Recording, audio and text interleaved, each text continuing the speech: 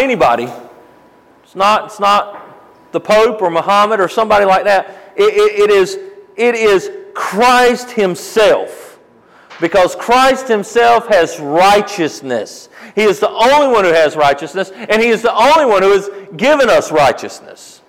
And so the first one is realizing that you are poor in spirit. There's not a thing good in you that can make you go to heaven or be blessed in that way. And to recognize that and to hold your hand out to God, understanding that He has righteousness and that He can give you that, is being poor in spirit. The next one is, once you realize you're poor in spirit, you start to mourn. What are you mourning over? You're mourning over sin in general. But for our case, we're going to focus on your personal sin, the sin that you committed against that righteous God.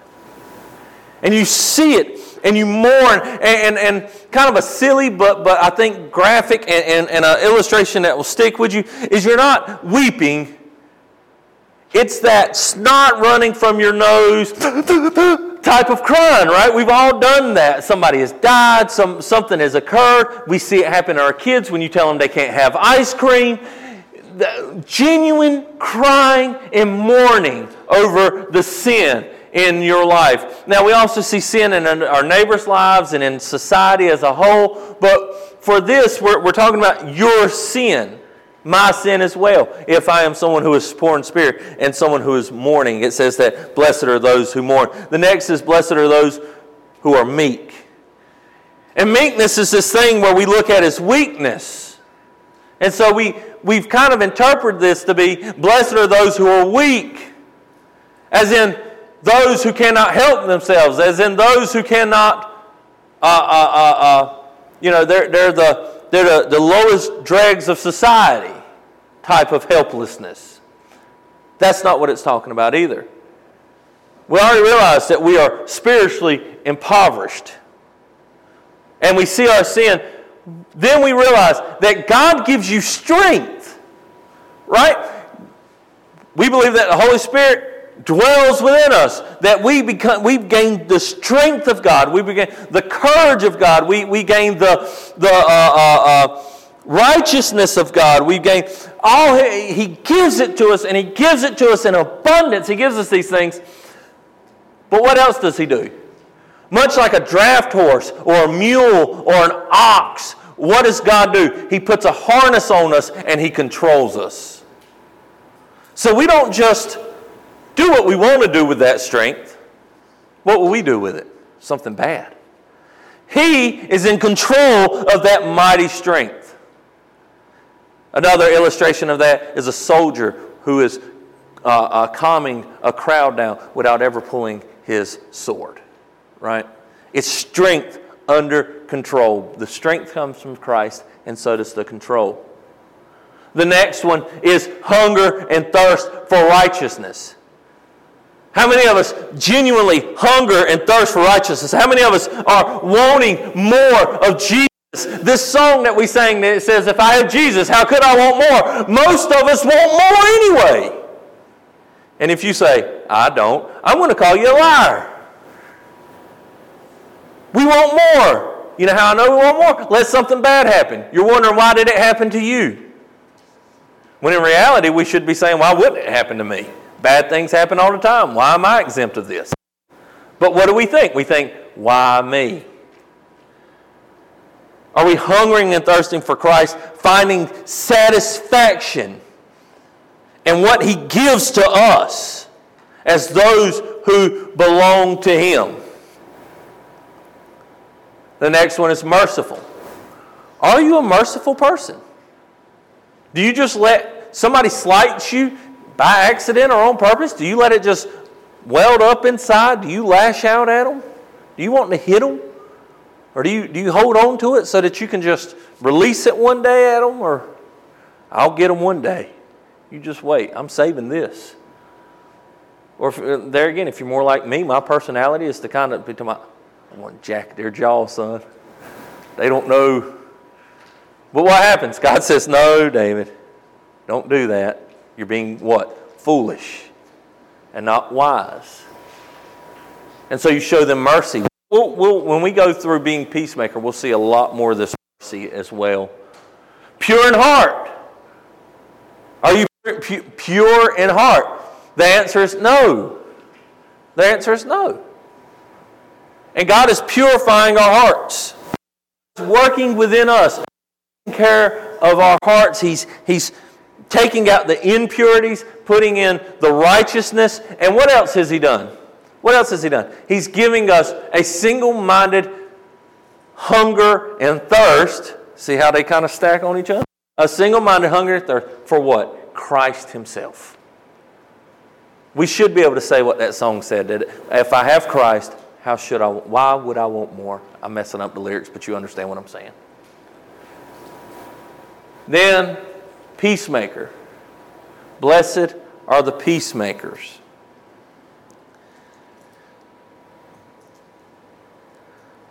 And as we dive into this, blessed are the peacemakers, I want to do a couple of things.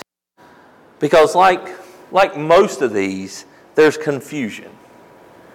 Most of these, the world's probably taught us more about what these things mean than the Bible and Christ. And so, most of us tend to think that peace means what? No bickering, no fighting, no conflict, no war, and it's just this simple, no conflict. And we say, my older two are sitting here and they get into it, and what do we and their mama say? We say, would you please give us some peace? Quit this fighting and bickering for a minute. But what am I really asking for? And what do most of us really are striving for more than peace? We're actually striving for a truce. And what is a truce? A truce is we'll quit fighting and this will be this glorious moment where we can reload. It'll be this moment where we get to reload, and then when we go back to fighting, I'm going to let you have it. When you say, please quit fighting, do you really think they're going to quit fighting from now to the end of time? Why? Because in their little hearts is sin. And where there's sin, there's chaos. Where there's sin, there's turmoil. Where there's sin, there is problems. And so why do we have, let's start here. Why do we have chaos and conflict within the actual body of Christ? Because we all have sin. You say, my David, you sure do look sloppy today. And I'm not sitting there going, why, thank you. Am I? No, I'm sitting there, who do they think they are? Saying I'm sloppy. What is wrong with these people? Why? Because I have pride. When somebody, how many times have you seen somebody get mad at somebody else because they didn't, they're in a crowded, busy, chaotic area, and somebody didn't speak to them? Can you believe he didn't speak to me? Can you believe she didn't speak to me? Can you believe that? Why? Because you think you're more important than what you are. So do I. We all in a moment, whenever, none of us would say it, right? None of us would say that person owes anything to talk to me. Nobody would say anything to that nature. But then whenever they don't, especially if you think you made eye contact with them, right? You're over there going, he looked right over there at me. He didn't even say hey. He didn't even throw his hand up. I swear, some people ain't got no coof. Why? Because we're sinful. And we have that. And we have chaos, and we have turmoil, and we have issues, and we have these things because we are. Another thing. This is important to remember. And this is, we're going to hold these two things together, right? But I want you to understand this first. Luke 12:51 through 53. Do not suppose, this is Christ speaking, do not suppose that I came to grant peace on earth. I tell you, no, but rather division. For from now on, 5 members in one household will be divided, 3 against 2, and 2 against 3. They will be divided, father against son, son against father, mother against daughter, daughter against mother, mother-in-law against daughter-in-law. Now some of y'all are like, when it was the father and son, daughter, but then whenever you got to the mother-in-law, father-in-law thing, you're like, oh yeah. Mother-in-law against daughter-in-law, daughter-in-law against mother-in-law. What is it saying? What is God saying? The gospel is this truth that not everybody wants to hear or know. The gospel of Jesus Christ is something that some of us, we hear it and our hearts hunger for it. Others, we hear it and we want to shove it away. I say people are a lot like bugs, right? You got bugs that when the lights are on, they want to be around the light. You got something like a moth. And they'll fly around the lights and worry you to death because you keep seeing their shadow on the walls and everything. But a moth will come to the light. A roach, on the other hand, when you turn the light off, does what? Scatters. Some of us are like roaches. And when we hear the gospel, we say, I don't want to hear none of that. Some of us are like moths. When we see the light, we want to hover around it. We want to hear more. Why? Because it's truth. And in a day and age to what we live now, to where we say, I am the ultimate authority to truth. My personal experience is truth. I determine what is truth because of what I see and hear. When somebody says, no, you're not truth, Christ is truth, they tend to go, hold up. That in places I like, but I'm not going to want to believe that in places I don't like. Having a conversation with a friend of mine not too long ago, and part of my evangelism strategy was to adopt this. And I said, how do you know this tailgate will hold me and you up? We're sitting on tailgate. He says, life experience. I said, so you say that you know things because of what you experience? He said, yes. I said, the Bible tells me that Jesus is the truth. That Christ is truth. And I have never experienced anything to contradict the difference. Who's right? Me or you? Because he didn't agree with that. We can't both be right, can we? That's why we go to the Word of God. Because my experiences can lead me away from God. There is an enemy. You do have flesh that tries to draw you away from God. And God says that He's going to come in and He's going to divide those who will know Him and those who won't. The weeds from the tares. And so, God comes to divide. And you say, well, how is that peacemaking? How does that make peace? You say on one hand, blessed are the peacemakers. And then on the other hand, you say that Jesus came to divide. Because Jesus has a peace that goes beyond the simple, we're not going to bicker anymore. What did we talk about Sunday? It was Resurrection Sunday. And we talked about how Christ died and resurrected for what? To reconcile men to the Father. There is a peace that comes from the reconciliation from you, a sinful man, to God, the wonderful Father of God. Pure in heart, it says that you shall see God. And I told you that the Old Testament, if you were to see, that's a terrifying concept. To an Old Testament person, that is a terrifying concept because they are sinful and they knew that they were sinful and they knew that He was a holy, wonderful God.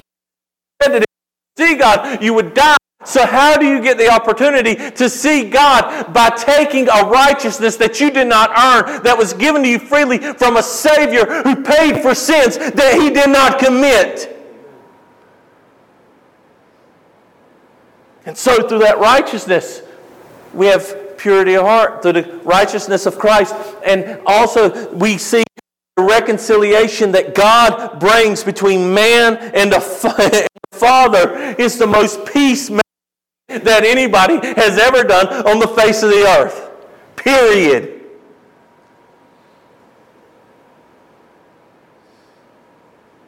Some of us, there again, believe that peacemaking comes from the idea that our job is to make sure nobody bickers. The Scripture tells us that being a peacemaker means confronting people in their sin. That's not very peaceful, according to our definition, is it? That's not very peaceful. Most people think that the idea of peace should come like this: let sleeping dogs lie. And Jesus says, we don't want fleas.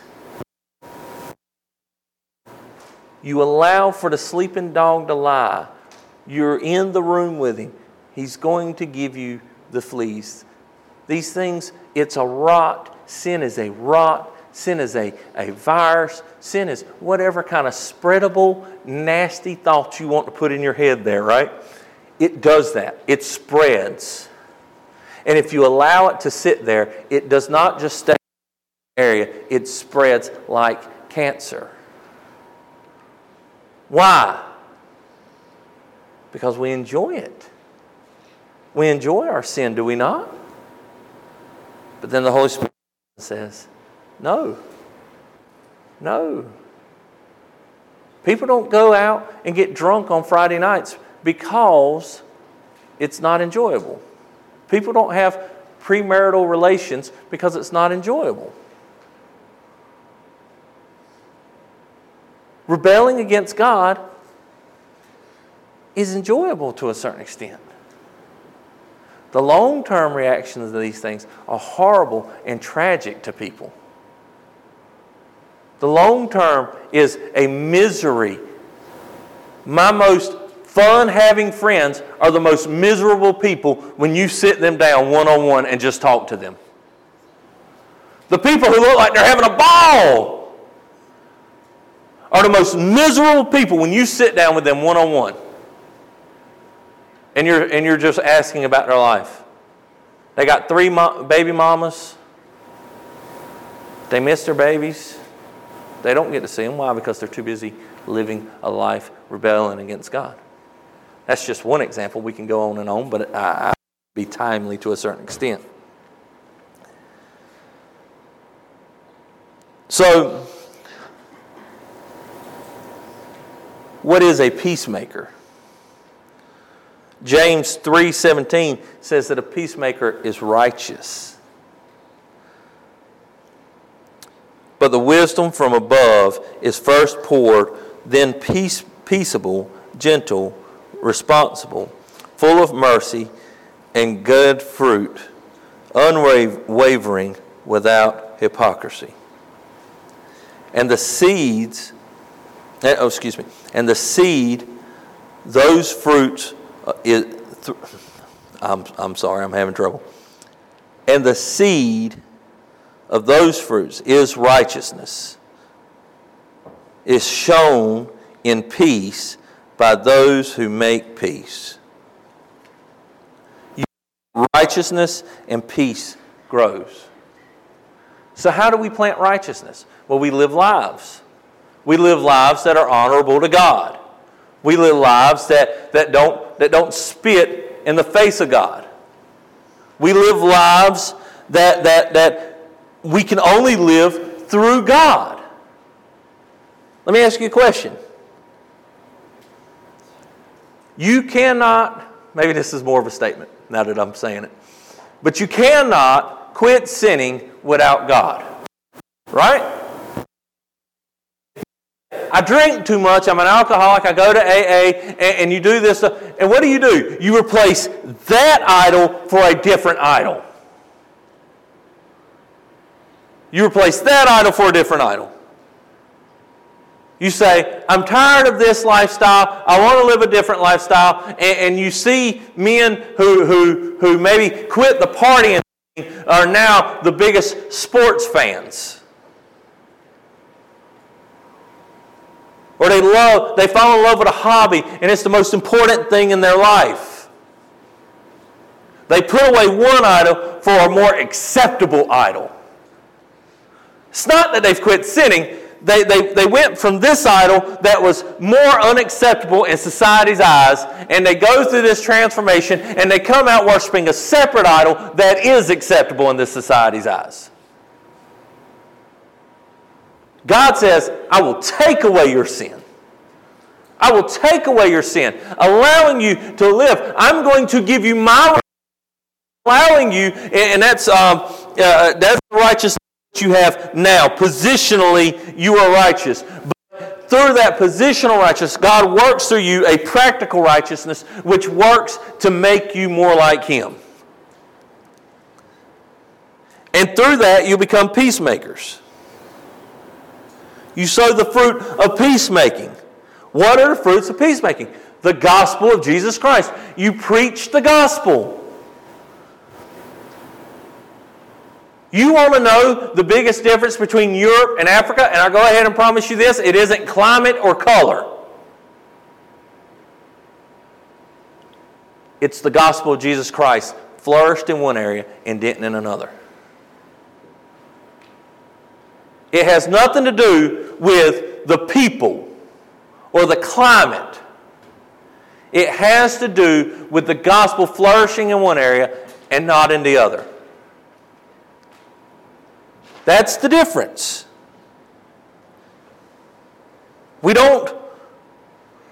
It's not because this people is great and those people are not. It's not because these people are smart and these people are not. It's nothing to that nature. It's not because, Christianity flourishes in really cold environments and not in warm environments. It started in Jerusalem, right? The difference, the technological difference, the worldview in which one holds and not the other, simply came. And Europe is losing that. Europe is losing the worldview. Europe is losing Christ. And as they lose the worldview and they lose Christ, what is happening to Europe? It's falling apart. It's falling apart. It doesn't happen like that. It happens. Just like Europe didn't get, to be what they are like that. It happened over time. And Africa and China and South America right now, if you were to look 200 years into the future and they're the major world powers and Europe and America are, third countries, it'll be because they have gone through their revival and they have grown in Christ and developed and followed the worldview that comes with Christ, which brings peace. It brings peace. There again, ultimately, what kind of peace does it bring? It brings peace from sinful man to a righteous God. But you will also see that as people are following a righteous God and they have been reconciled with a righteous God, they are less likely to fight and kill. Just like when I became saved, I became less likely to fight and argue. Now some of y'all say, you still like to argue. Well, he's still working. He's still working, right? God brings peace through righteousness. Genesis 13, 8 and 9.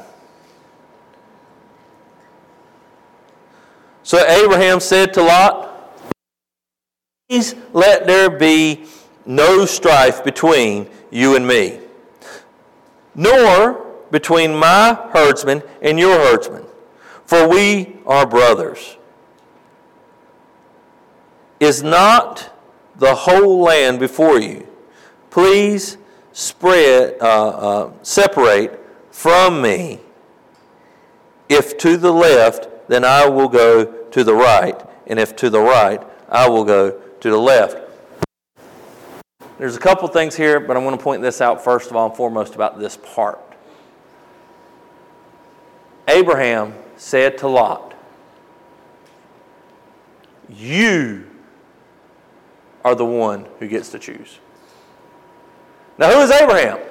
Abraham's the man chosen by God to sow Israel. He's the father of Israel. He's the one that has a promise and a blessing upon him, and he doesn't say, now look, since God chose me for this massive task, let me pick the land and then you'll get the leftovers. No, he does the opposite. He says, if you pick over there, I'll go over there. And if you pick over there, I'll go over there. Because he put himself, and this is the important part, he put himself aside for other people.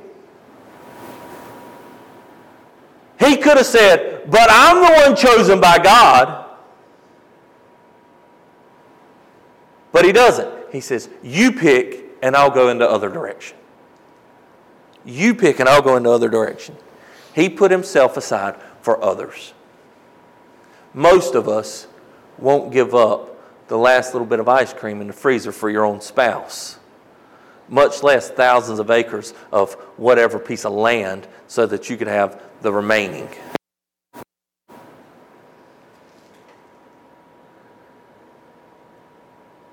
Also, we see he talks about separating. There's a place in here, if for peace, we separate. For peace, we separate.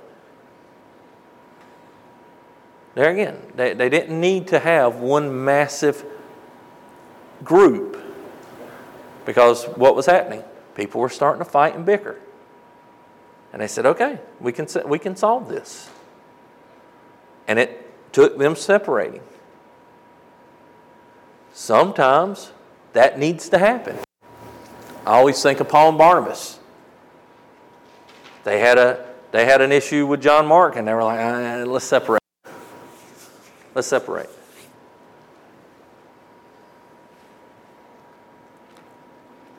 Putting others before ourselves. Also, people who put others before themselves not all the time, version of this, but typically what you see is the church putting themselves for the world. Why do you think so many hospitals are named Saint so-and-so? Baptist hospital, Presbyterian hospital, especially if you go to Charlotte, right? All those, they're named after churches. They're named after churches. Orphanages. I didn't make the announcement, I should have. But the Baptists have the Baptist Children's Home, in which we should be giving food for and gift cards this month. That's my little announcement on that. But the Baptists do that. The Presbyterians have their thing. I'm sure, the Catholics do a lot. You've got the Pentecostals. They're giving. Why? Why?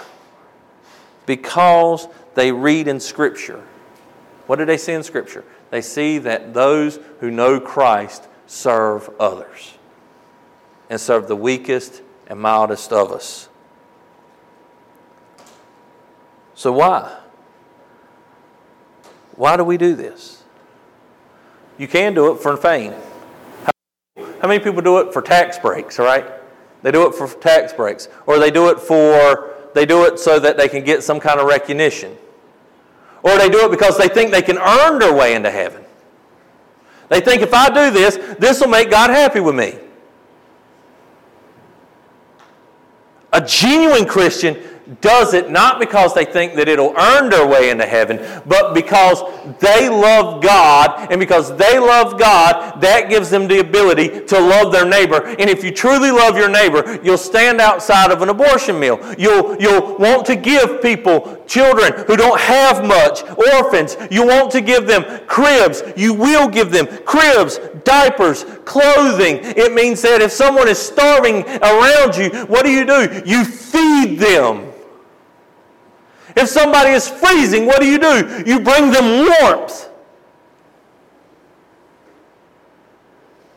As a Christian, this is not This is not optional. And this is peacemaking. This is peacemaking. Going and serving your brother, not because you feel like those other examples that I gave, working your way to heaven or getting recognition or tax breaks or whatever it may be. You do it because you genuinely love your brother. Christ says that if a man is freezing and you just simply say, well, God bless, and walk away, you haven't done anything. If you have 2 coats, give him one. If you have 2 coats, give him one. You'll say, well, then I won't have my other coat. No, you won't, but you love your brother. And it's worth giving away that second coat. It doesn't say if you have 12 coats, give him one. That's us today, right? That's us today. I don't know. Those are my good shoes. Well, what ain't your good shoes? Those with the soles falling off? They can have those, can't they? You give of yourself sacrificially. We say, okay, well, that sounds nice. What do you mean it sounds nice? We are shown a picture, and it's not just a story. It happened. It's reality. It's the most well-documented ancient history that has ever happened, that a man went to the cross for our sins. Why? Because he loved us. He loved us. And he was God. You know how I know he was God? Because he resurrected 3 days later, telling us that his death on the cross was sufficient to cover the sins of the world. And you look at that and you still think, but me.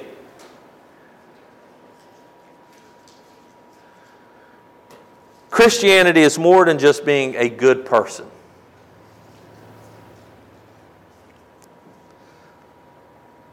So that's a peacemaker. How do we become peacemakers? If you'll turn to Romans 14, 18, and 19, it says this: For he who is in this way serves Christ is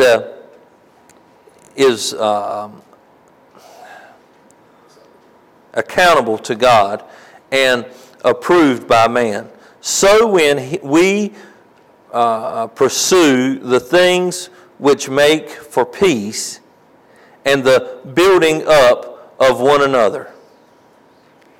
What is it? It says that we who serve Christ.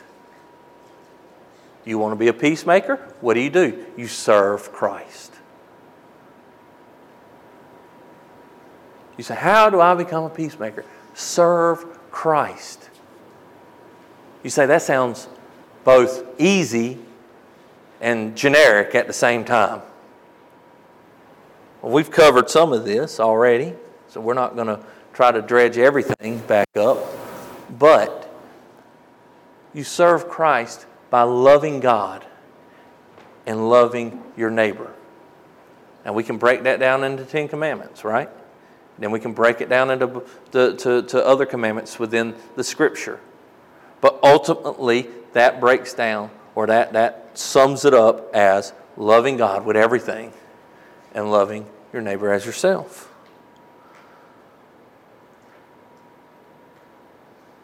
To serve Jesus is a calling that has been placed on everybody who says that Jesus Christ is mine. He loves me. He dwells within me. He's a part of who I am. And He is my Lord. He is my Savior. If you're not serving Christ, then you genuinely can't say that He is your Lord and Savior. So you serve Christ. Also in Romans chapter 12, verse 17 to 21. And this is what we had talked about earlier, or what I read earlier. Never pay back evil with evil to anyone, All right? This is pretty simple. If I step down there and slap Bradshaw, that's evil, right? If he slaps me back, what is that? Repaying evil for evil. Who's genuinely, he's getting mad thinking about it. He's over there bouncing his leg. The hurt one too now.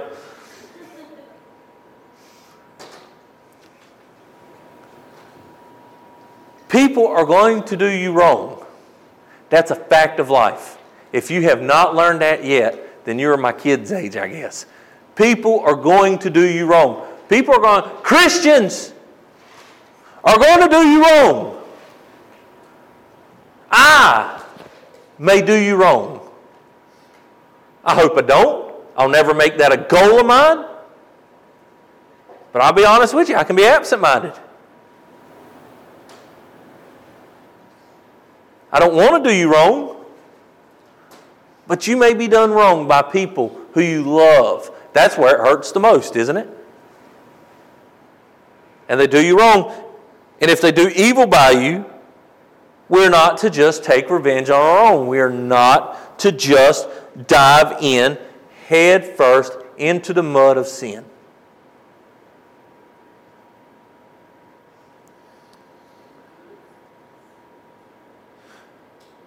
Respect what is right in the sight of all men.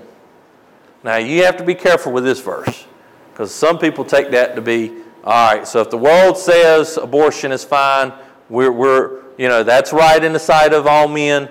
No, that's not what it's saying, because what's right in the sight of all men does not contradict the Word of God. It does not overrank what God says. People say that it's okay for a little boy to think he's a little girl. No. We can go on and on. What it means is that nobody should be able to say that you are just a mean, grumpy, ornery, backstabbing, lying, thieving. You're not to be known for that. You're not to be known for acting basically the way of the world. Even the world understands there's value in men who don't steal. I don't know if any of y'all ever done much in business, but if you ever hired people, you typically try to hire people who aren't going to steal from you, right? If you know Jesus or not, you don't want to hire a bunch of thieves. I reckon unless you're a part of Ocean's 11 or something like that, all right, then you want thieves. But in general terms, you don't want to hire a bunch of thieves. You don't want to hire a bunch of people who are going to lie to you. You know what? This is probably more true back in the day than it is now, but your reputation as a Christian should be such that if you walked into an office and you made the claim that you were a Christian, if you walked into an office in an interview and said, hey, if there's any way possible, I'm not working Sundays because I need to be at church, right? You walk into the office, that's what you say, and they say, oh, he's a Christian, which means I'm not going to have him on Sundays, but the rest of the week he's going to be my best worker. That's the kind of reputation we ought to have as Christians. I know he's not going to lie to me. He's going to be on time. He's not going to steal from me. He's going to do what he says he can do. That should be the reputation of Christians. So that they may think, oh yeah, they're going to be annoying. They're going to try to save everybody in the workplace, but they just work so daggone good. That should be our reputation. You should be the hardest person in your job. You say, but I hate my job. Well, that's the great thing about living in America. Go find one. Find you somewhere where you can be a Christian, right? Be the hardest working person you know. Not because you're trying to earn you have a fear of man and want to be solely respected by man, but because the Word of God says what? that we are respect what is right in the sight of all men. If possible, so far, it depends on you. Be at peace with all men. What is right off the bat, we see that it's telling us to be at peace with all men. It also says as far as your part's concerned. What does that mean? That there are people out there you can't have peace with. There are people out there, no matter how hard you try, no matter how hard you work, no matter how much you do, no matter what, you will not be able to make peace with them. You won't. But that doesn't mean you quit, because you're not doing it so that they will think highly of you. You're doing it why? Because you're living a life of service to Christ and obedience. And you work in that way. And you strive to do what is peaceable. Never take your own revenge. Never take your own revenge. In other words, this is all going on. You're working your hardest. You're the best worker in your place.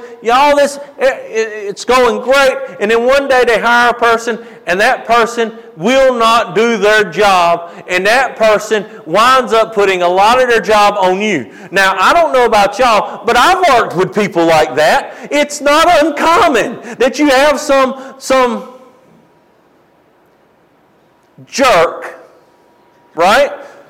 Some jerk who does not want to do what is right. They work harder at avoiding work than they do working. In other words, if you would put in the effort to do your job rather than not working, your life would be easier. And you'd get a lot more done. But you'd rather put that effort in. I mean, I knew guys had a whole system looking for the manager. So they'd be just talk. And then there'd be a guy that, and he would, hey! And then the boys would get right to work. Now, obviously, the manager saw that there weren't no change from this time to that time when there should have been change. But, I mean, people work hard to avoid work. Why? Because they're sinful. Because they're sinful. Now, does that mean that you march down there and you say, look, if you don't get your job done, You feel like it. Trust me.